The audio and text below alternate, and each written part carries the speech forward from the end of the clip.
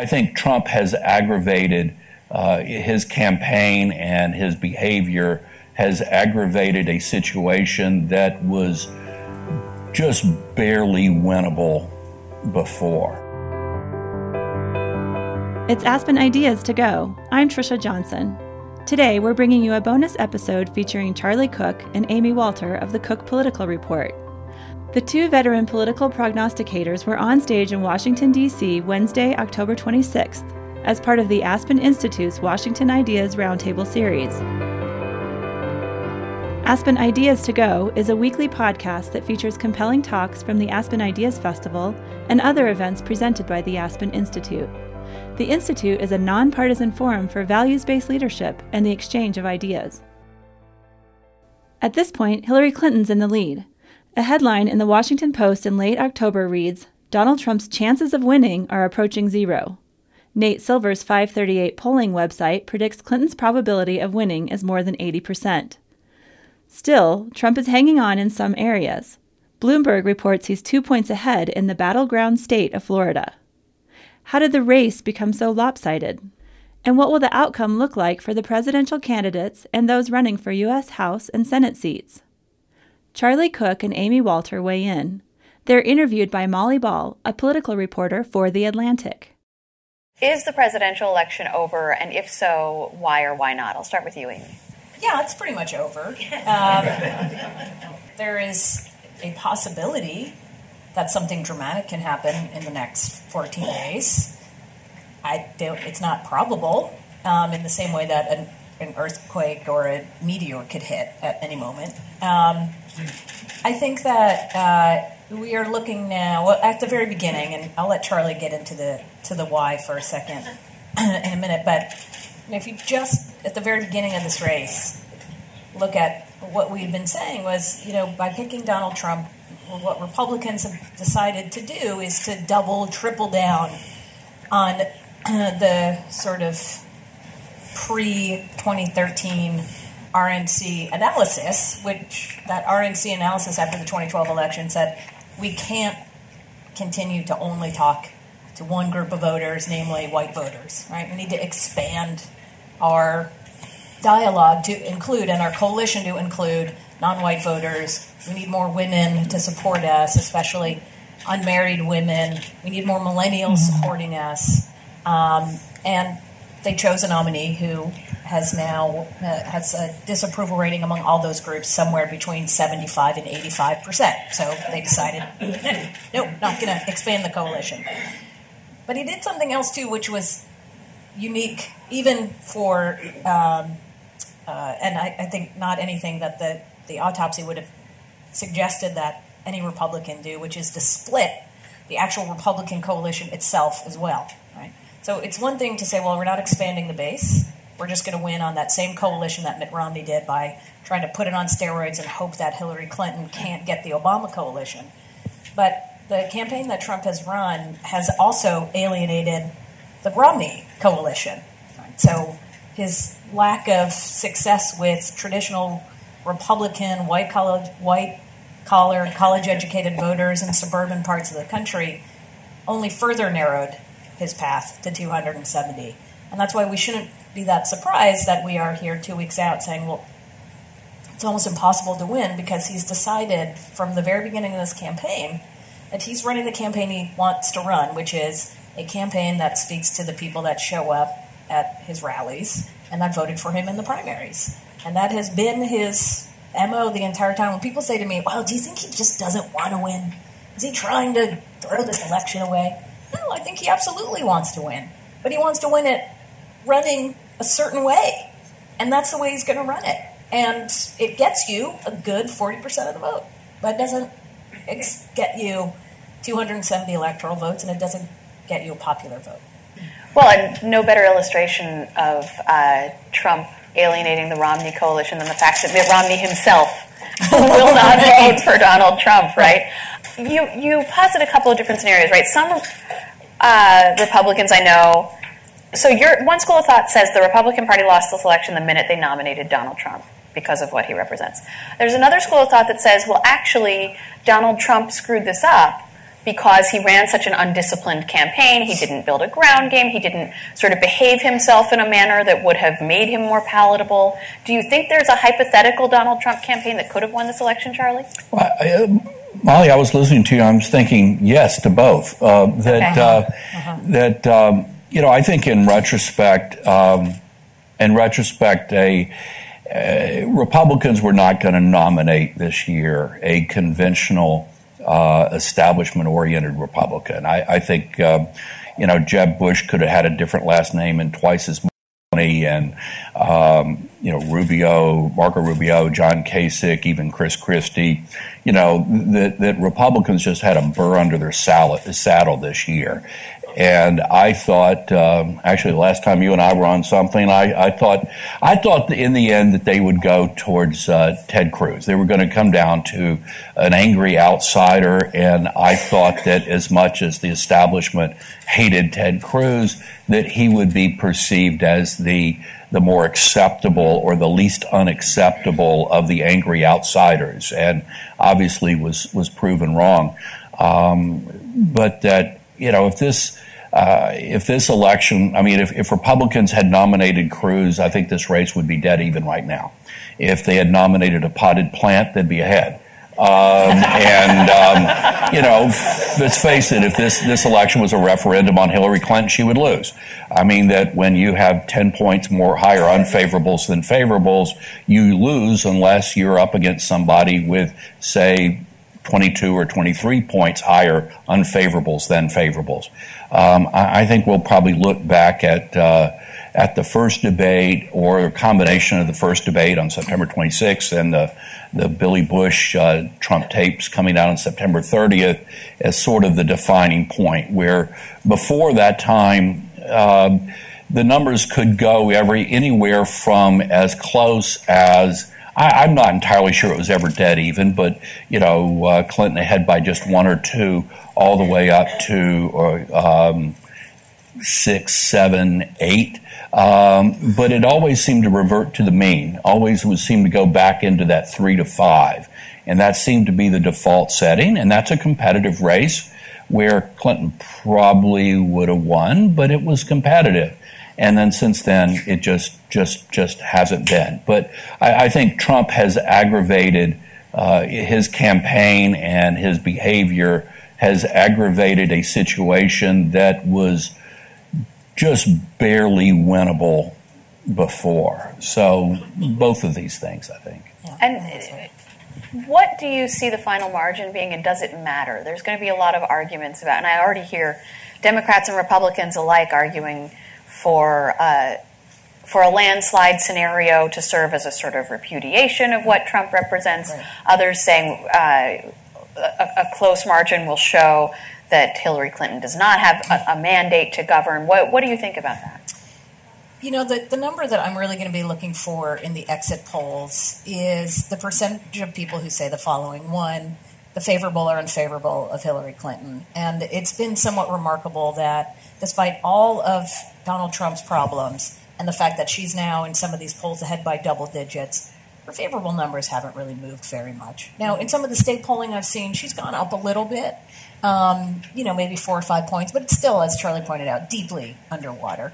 And whether people feel optimistic or pessimistic about her, I think that was another interesting statistic from the NBC Wall Street Journal poll that came out most recently, where they asked, with this person as president, Hillary Clinton, Donald Trump, do you feel optimistic with them as president, or do you feel pessimistic? And an overwhelming majority still say pessimistic. Mm-hmm. And so that's where the margin doesn't matter if most people sort of say that I'm still pessimistic about her ability to get things done. I'm also very pessimistic about the chastening factor, that Republicans will look at a blowout scenario.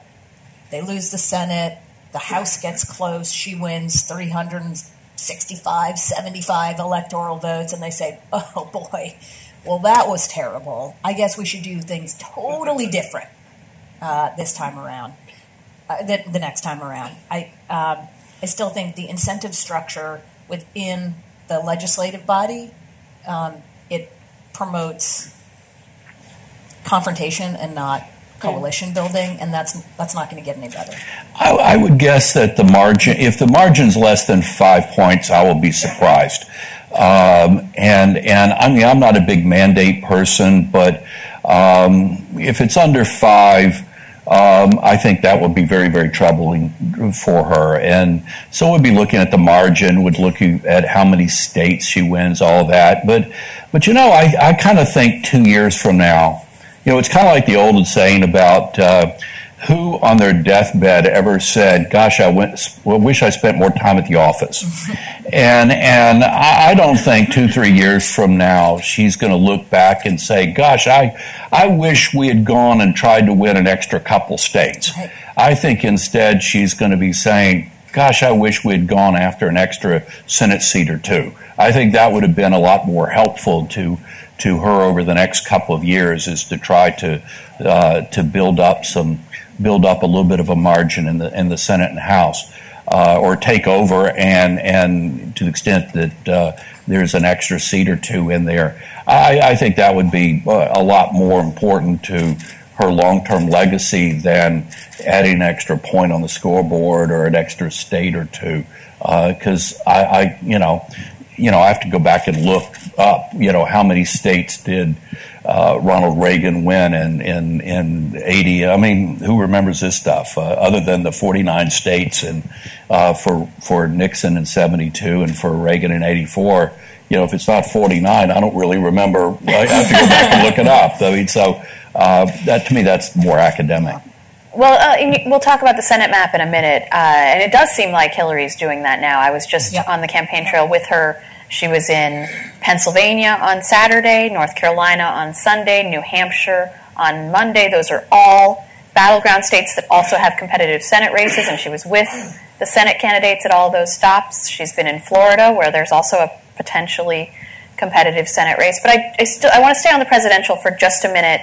What do you see as the most interesting, for whatever reason, of the battleground states? Are there any unlikely battleground states that you think could surprise us in either direction? Either a state that Mitt Romney lost that Trump still might win, and what does that mean, or vice versa? Well, I think 4 years ago, I don't know that we would have guessed that Iowa would be almost securely in the Republican column, but we know why. I mean, it's a state with very, very, very few minorities, and while it's a state with a high percentage of high school graduates, a relatively low percentage of four-year college graduates. And basically, if you were going to do a model or formula, as our colleague Ron Brownstein has done, you look at what's the percentage of non-college educated or non-college graduate whites in a state, and that has a very, very highly predictive way of looking at this presidential, much more than in past years. So, Iowa's kind of interesting. That's not one I would have guessed 4 years ago, but now I understand it completely. And I don't know. Yeah, no, I think that's a very good one. The fact that we're talking about Utah is fascinating to me. Do you buy it? I absolutely do. And in fact, if you've been looking at the polling, and our colleague David Wasserman has. He kind of grabbed onto this early in the primary season, that where Donald Trump had some real challenges was in these very Republican but conservative areas that were, these were deep, deep dark red. What did he call them? They're high. He had like high and low red. It was basically high education, high Republican propensity, higher income, higher religious, attachment. And so that's why the popular vote margin is going to be interesting, not because she can lose Iowa and still win a bigger percent of the popular vote than Obama did. Sorry, I started to, in my head, conflate people. Having a Rick Perry moment. I was really. Now, who's the president? Who is it? Because he's going to underperform in places like Idaho, right, and Utah, and South Dakota, and Texas, right? With those kinds of voters. So you're going to see two things. You're going to see blue states where Obama did well, or held his own in places like Iowa or the Iron Range in Minnesota or the Upper Peninsula of Michigan, where Trump will do much better, Long Island, and yet Trump will do worse than Romney in some of these red states. I mean, where's Paul? If Hillary Clinton, one of the more interesting discussions too, the fact that Hillary Clinton, as you pointed out, is out there campaigning for the Senate seats. Well, Paul Ryan today's up in Montana. Wow. Which Montana used to be a competitive state not that long ago. And they have one House district. But that tells you a little about their worries, right? That Trump is dragging down, even in those sorts of traditionally very deep red states. My theory is that Speaker Ryan figured he'd see the fewest number of reporters if he went to Montana than anywhere else. Alaska's next. Yeah.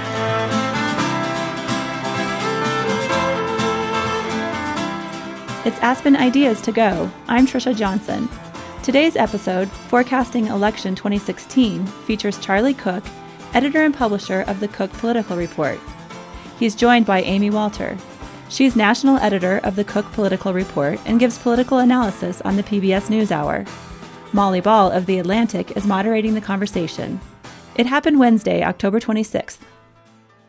Well, you mentioned my colleague Ron Brownstein, and one of the things that he's talked about in looking at the map this cycle is that places in the Rust Belt and the upper Midwest may in fact be more Republican now than they were 4 years ago, even as places in the Sun Belt, even states like Arizona, but also Colorado, New Mexico, the Sun Belt gets more Democratic as the Rust Belt gets more Republican because of these demographics, which also suggests that the Trump style of appeal does have a bit of an upside. You do gain something in states that have a lot of those white working class voters, but it ends up being a net negative because of the way the population is trending. Right. Do you agree with that theory? Yeah, I mean, our colleague David Wasserman, and this is translated down to the House, but it said that, for Republicans, is Trump a liability or not? Well, it depends on what kind of district you have. If you have a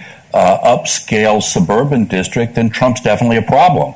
But if you've got a lot of working class whites in your district, well, actually, he could be an asset. And you just sort of have to look beneath the surface and say a state that's Rust Belt, but with a lot of minorities, then that's where Trump will have bigger problems than if it's Rust Belt, but not a lot of African Americans or Latinos. Well, and I do wonder how long where this trend goes after this election. How much of it is about this election and how much of it is about sort of broader, deeper trends. And, the Pew study that came out a couple of weeks ago looked at how voters of different demographic groups have been identifying by party over the last 20 years.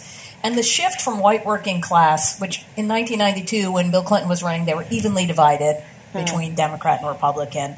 And the shift between 2008 and 2016 has been dramatic. Right? Now, this was all pre-Trump. Right? This is during the Obama era.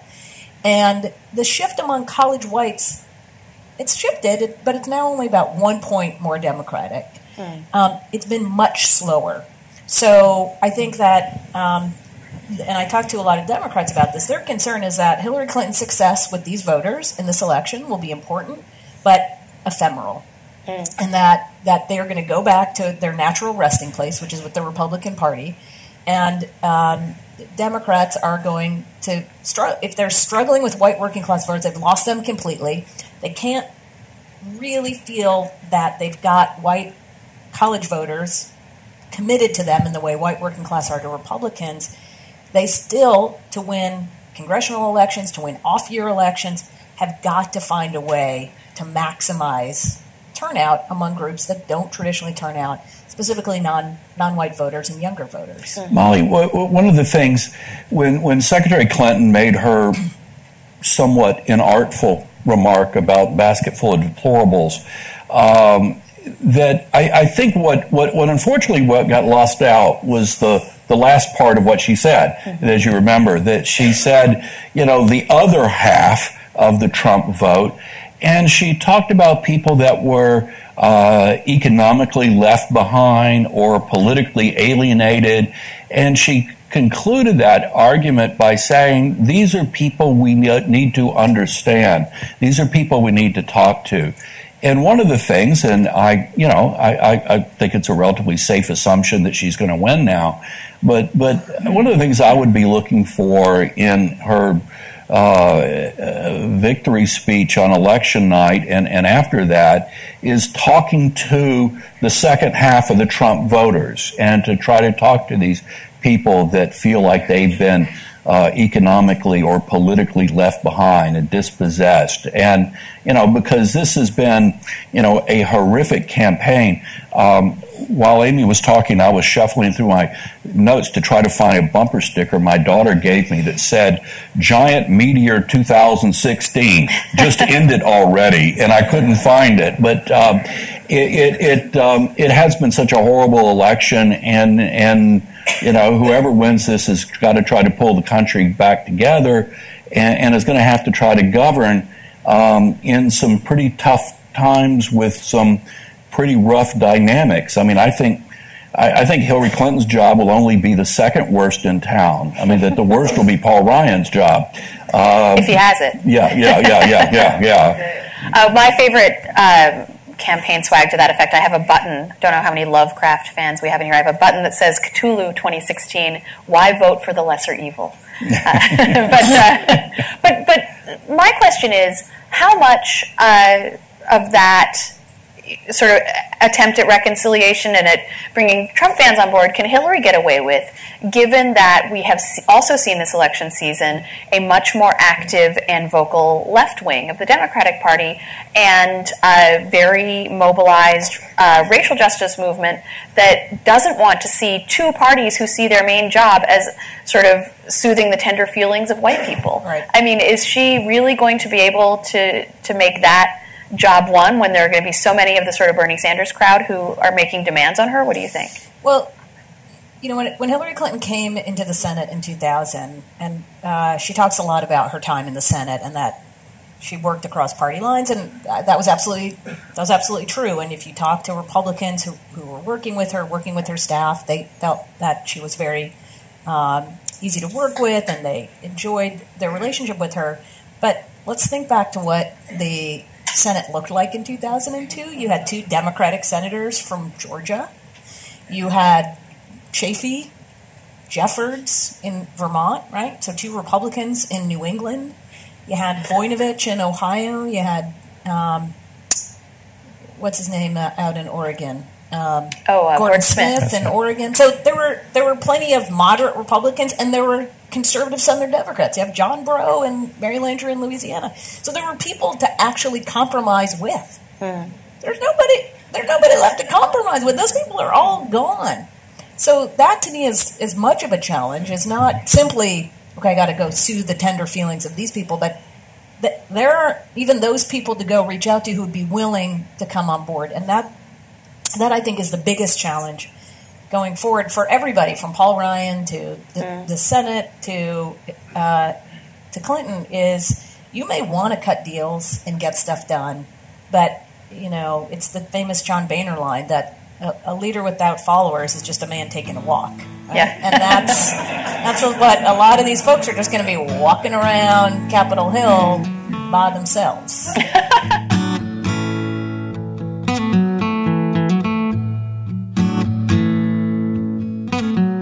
You're listening to a bonus episode of Aspen Ideas to Go. Another episode you should check out is Finding Meaning in Our Work. The average American spends a third of their life working. So what's the secret to achieving happiness because of our work and not in spite of it? Find the episode on iTunes, Google Play, and NPR One. So that brings us to the Senate, and a lot of the Republicans' remaining hopes for the Senate rest on ticket splitters at this point. The conventional wisdom up to now has been that ticket splitting was a dying phenomenon because people have become so partisan. Do you see ticket splitting making a comeback this year, Charlie? I think we will see more just because of the weirdness of this year, that you've got such polarizing nominees on each side, that there are there are people who are normally pretty Democratic who just simply don't like Hillary Clinton. And God knows there are plenty of Republicans that don't like Donald Trump. So I think there may be a little bit more ticket splitting. I don't think it's the beginning of a trend. I think this is just it's a one-time thing. Yeah, it's more of an anomalous situation. But, when I look at, I think that this thing has taken a much uglier turn for Republicans within the last week or so. And they're seeing enthusiasm levels of Republican voters go down, which can translate into fewer Republicans are making it through the likely voter screens. So you're seeing Democratic margins start to widen out in a couple of races. And where our colleague Jennifer Duffy has pointed out that for years and years, the Senate seats never split down. The closest Senate races never just split evenly down the middle, that one side generally wins like 75% of them. And this time, it looks like Republicans could be on the worse end of that than the front end, and that when you're looking at the last 6 Senate races, the 5 Republican seats, the 4 Republican incumbents in Kelly Ayotte, New Hampshire, and Pat Toomey in Pennsylvania, Richard Burr in North Carolina, Roy Blunt in Missouri, along with the open Harry Reid's open seat in Nevada. With those 5. I think you're going to see some really cross-pressured people, and I think there is something to the argument of don't give Hillary Clinton a blank check. But the question is, how many Republicans are just either going to stay home or will just be so ticked off that they'll be just skipping over a bunch of races? I do wonder that too. I can't remember what poll this was, whether this was a Wall Street Journal poll that asked, who do you think is going to win? And by the way, asking people, first of all, who you're going to vote for, but then later in the poll they say, all right, well, who do you think is going to win? That has proven to be more predictive. It's now up to 68% who think that Hillary Clinton's going to win. And of that, even 41% of Republicans say that. So those are the people that go, well, I mean, why bother? She's going to win. There's no... so I do wonder if that... They choose not to be part of a coronation Correct. Of someone they don't like. Correct. Interesting. Right. And I should mention the Cook Report recently revised its forecast to project that Democrats will take the Senate majority, a gain of 5 to 7 seats. Right. And was there a particular race or a couple of races that hinged on, or was it the general national landscape? It was several. Missouri's looking increasingly tough for Roy Blunt. New Hampshire. Ayotte was ahead by, 1, 2, 3, 4 points more often than not, and now she's kind of slid back a little bit. But also a more general, a lot of Republican consultants see numbers suddenly that they had hoped they would not see and started seeing, and you saw the the American Crossroads dropping 25 million more into Senate rate, where that was, it's gone to DEFCON 1. I mean, it really has. Yeah. And you mentioned before the die-off of the dinosaurs, the moderates in the Senate. Right. What kind of complexion does they didn't die? They just retired. We've got some in this room. My old boss, Bennett Johnston, over there. So they're not dead. They're just not actively voting resting, in the Senate. Right? They either retired or were retired. Some of them were forcibly retired. Yes, many of them were forcibly retired. Exactly. But I mean, on the one hand, does it even matter who has the Senate majority by a vote or two, given that you need 60 votes to do most things? Right. I mean, what do you think? Is there a big difference in terms of policy and whether Schumer or McConnell is the leader? Yeah, I think it's a big difference in terms of being able to, at least theoretically, have an agenda that put things on the floor, put things on the table, put things on the floor, control the agenda, control the message in a way that you can't do when you have two groups against you, the House and the Senate, both against you. But you're right. I mean, if you talk to voters, too, they kind of get the joke. I mean, their assumption is that a Hillary Clinton presidency will just be more of the same. A divided Congress, a Democratic White House, it's going to look a lot like what we see today. And as I said, the incentive structure is just simply not there for compromise. And it goes beyond even the members themselves, but, what does it get you to compromise? What it gets you is a primary challenge. What it gets you is, a difficulty in raising money from your online, these people that you get on your phone. And so and you don't even get, since we don't have pork barrel projects and earmarks, you don't even get a bridge out of it anymore. Right? I mean, you used to at least get something. Now it's like... Yeah, well, I mean... But it matters on budget reconciliation, as you said, controlling the schedule. But the other thing is that this election is just sort of the first act of a 3 or 4 act play, because, if you wanted to... let's say Democrats only pick up 4 seats and it's 50-50, and Tim Kaine moves over to the vice presidency and breaks the tie. Presumably, Governor McAuliffe will appoint maybe Congressman Bobby Scott to the Senate seat. Then he's got to be up in November of 2017 with the same time the governor's race is up. Historically, that's sort of been a bad election for the party in the White House, more often than not, though not the most recent time. So you could see the Senate kind of flip back. And then 2018, you've got it's a midterm election, so turnout dynamics favor Republicans. Would be a midterm election with a Democratic president, so we kind of know how those tend to go. And there are 25 Democratic Senate seats up, 8 Republican Senate seats, so the asymmetric risk, it will be on for Democrats, not Republicans, as it is this time. So this mess could keep going. And one thing might be that for the 15 or so, I think President Clinton will have as big of problems on the left as on her left as on her right. In some ways, having a Senate that's 50-50, give or take, might be somewhat easier than having a whole bunch of more seats, because it would be easier to say no to Bernie Sanders and Elizabeth Warren and some of these other people that, I know what you want, I know what you'd like to do, and gee, I'd really love to help you, but, the votes aren't there. Sorry, yeah. Well, what you just said, this mess could continue for a while, seems like a good mantra. I feel like it should be on a bumper sticker. It seems like a safe prediction. But Barack Obama always thought the fever would break. He thought so after 2012.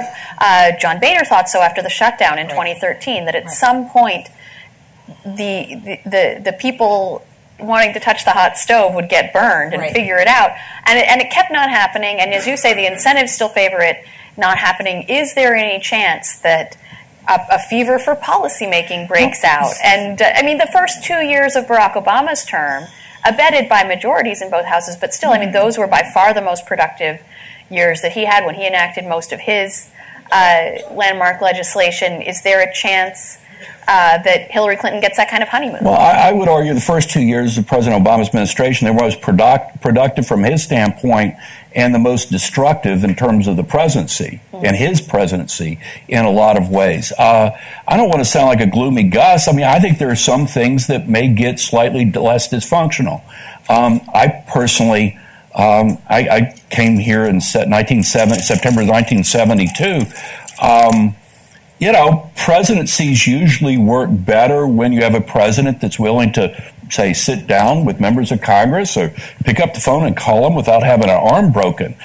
We've gone 7.5 years without a president, with a president that hasn't liked to be around members of Congress, doesn't like talking to them. Can you blame him? Yeah, actually, I know. do. I'm teasing. I think this is a people business. I think if you don't like people, you shouldn't have gotten in it. I have a friend, a former Democratic congressman that said, and I'll clean up the language for C-SPAN and Aspen Institute purposes, but said, the problem is Obama thinks that politicians are lower than whale poop, and that he's not one of them, and he doesn't like being around them, and it'll rub off. And, if that's what your own side's saying, imagine how the other side must feel about you. So I think, as Amy was talking about, when when Hillary Clinton was in the Senate, she had good relations with members on both sides of the aisle. The second thing is watching the Senate the last couple of years with Republican leader Mitch McConnell, Democratic leader Harry Reid. It's been like watching two scorpions in a bottle. I mean, the words despise and loathe really understate the situation. And I think, Chuck Schumer is going to be the next Democratic leader, majority or minority. Chuck Schumer is a partisan Democrat, and as everyone in this room knows, he's a bit of an acquired taste. But I don't think there's any question in the world. He will have better relations with Mitch McConnell. He will have better relations with Republicans in the Senate.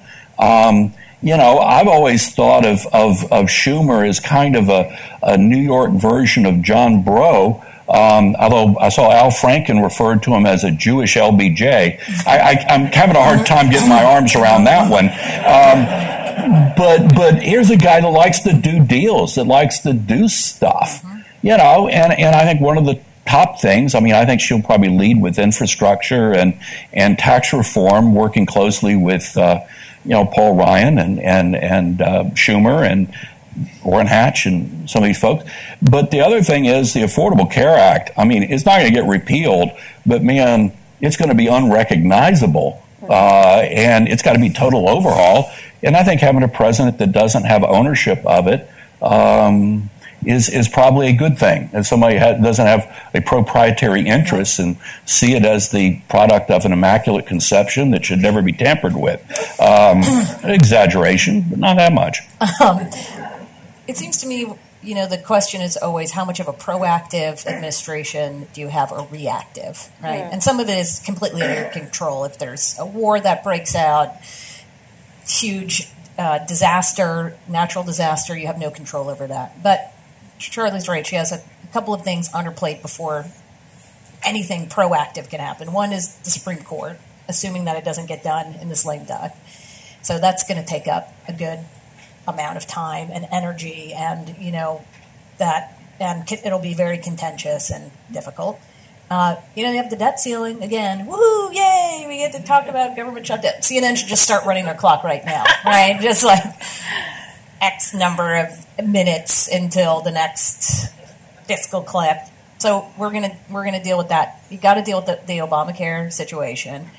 And that's all before we start talking about let's do tax reform and infrastructure and all these other lovely things that people would like to do, on top of the fact that things around the world could get much worse than they are and are likely to do so.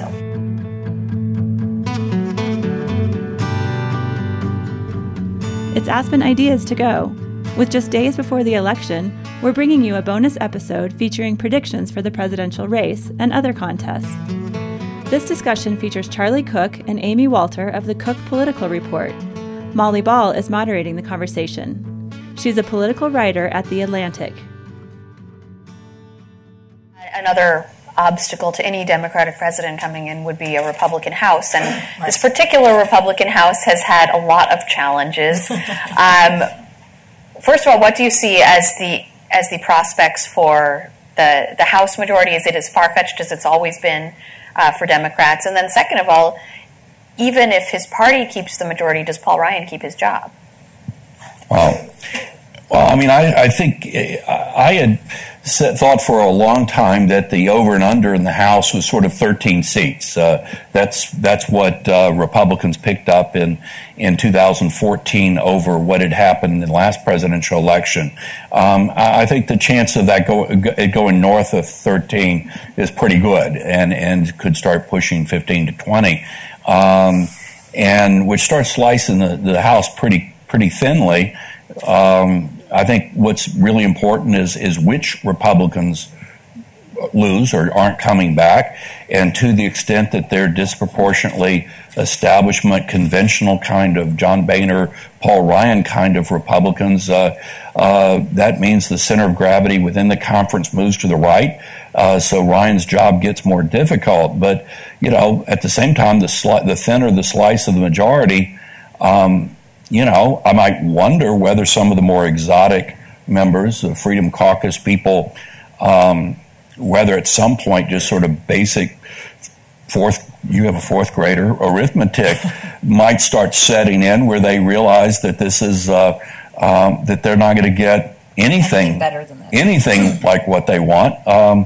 So I don't know. And then the scenario that scares the hell out of me is I've been thinking this for a while, but a week ago Friday, there was an interesting article in the Wall Street Journal on page 2 that pointed out that this period of expansion, as anemic as it is, started in June of 2009. So we're in our 88th month of expansion. It's the fourth longest since they started keeping economic records in 1850.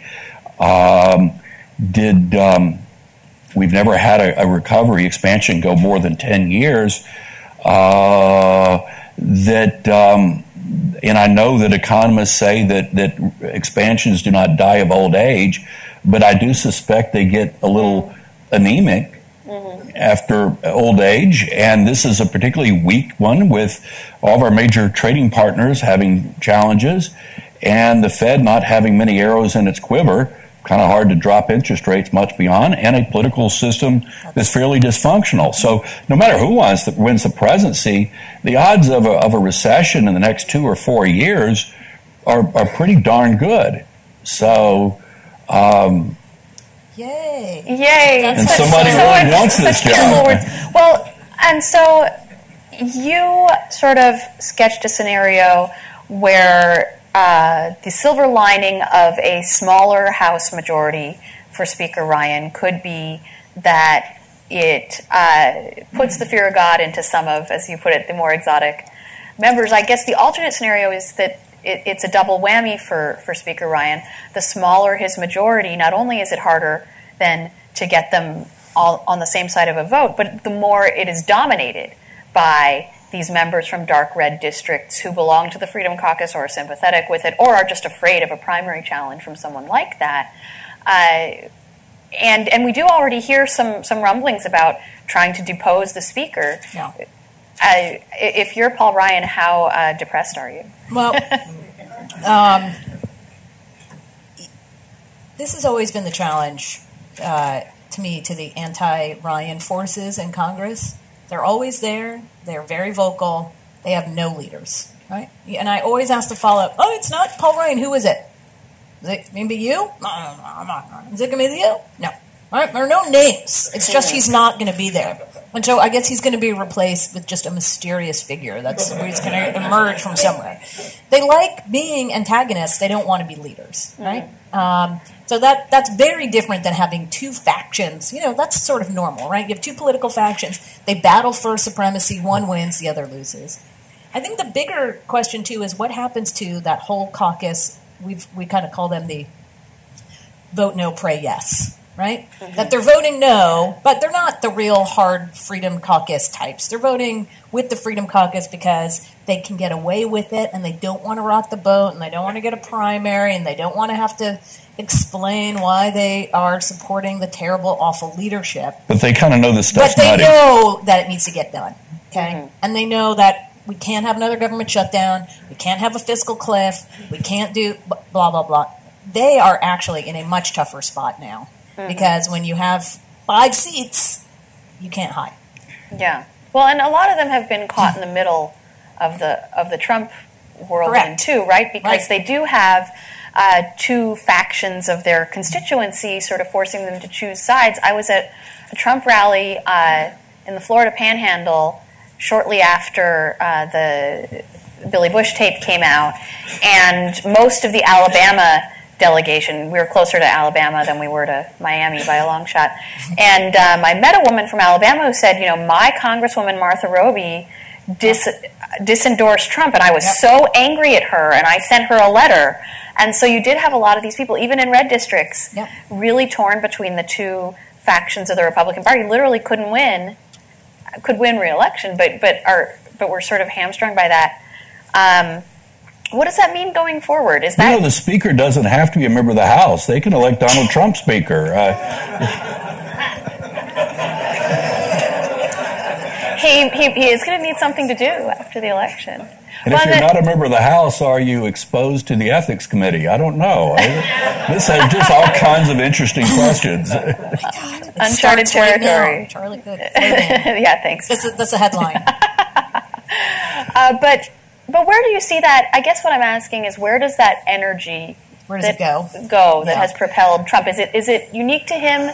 Does he make any effort to take it with him, to turn it against leadership, as he has been doing lately, talking about Paul Ryan almost more than he talks about Hillary Clinton in his stump speeches? Does he simply try to put it to commercial use? What do you think? Or does it just die out without someone? One thing, and this is not a prediction because I'm skeptical about whether this will happen, but the last 4 or 5 years, we've seen a lot of conservative evangelicals just lose heart and just sort of gradually lose interest in politics, become less engaged. There is a possibility that sort of the Trump/Tea Party folks, they chased the car, they caught the car wrecked, mixing all kinds of metaphors, but that maybe they start pulling back and the more conventional Republicans can take back over. I say that, and I think that's pretty wishful thinking, actually. But I don't think that's going to happen. But it's conceivable that this just wasn't the cruise they signed up for, and pull back some. So when the car crashes, what happens to the dog? Does the dog die? Does the dog limp away and look for another car? Or does the dog figure, maybe I shouldn't chase cars anymore? Yeah. Or this brought to you by the Humane Society of America. This we're all pro-dog. We're all Nobody wants the dog always lives, right? We don't want to do that.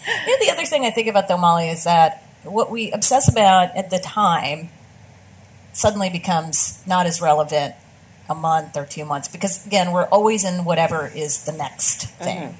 And while I don't think the Trump thing is going away with it, as soon as the election's over, I think we may be, because we're so fascinated with it, we may be overselling its duration. The Republican Party has been fractured for many, many years. It started long before Donald Trump. It's not his fault that the party's fractured. In fact, I would argue it started under George W. Bush when he pushed through the prescription drug the prescription drug Part D Medicare legislation that I remember sitting with Mike Pence at the time, who was furious about this, right?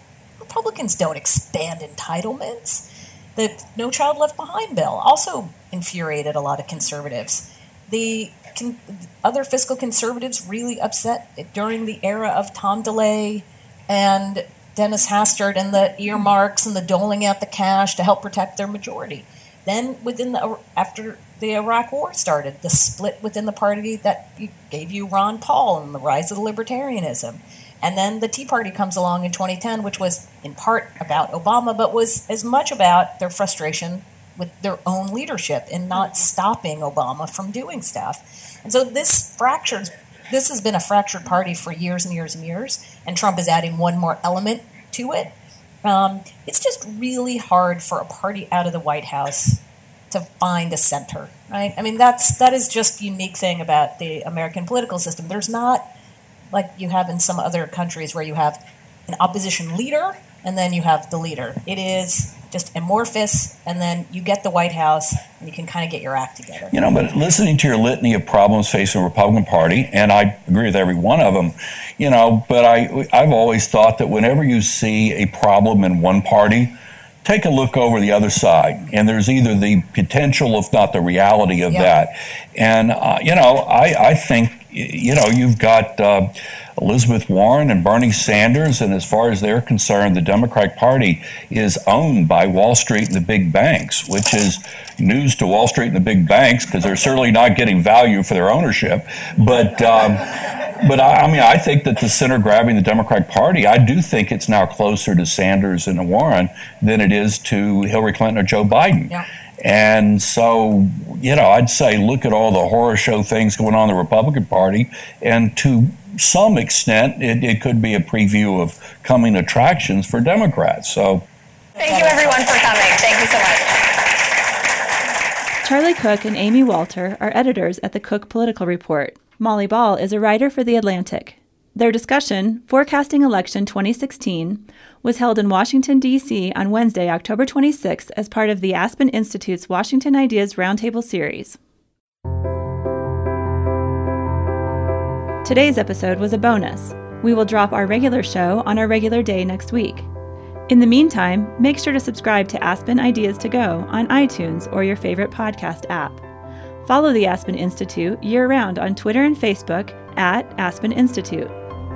Today's show was produced by Marcy Krivonen and me and recorded by our team at the Aspen Institute. I'm Trisha Johnson, Editorial Director of our public programs. Thanks for joining me.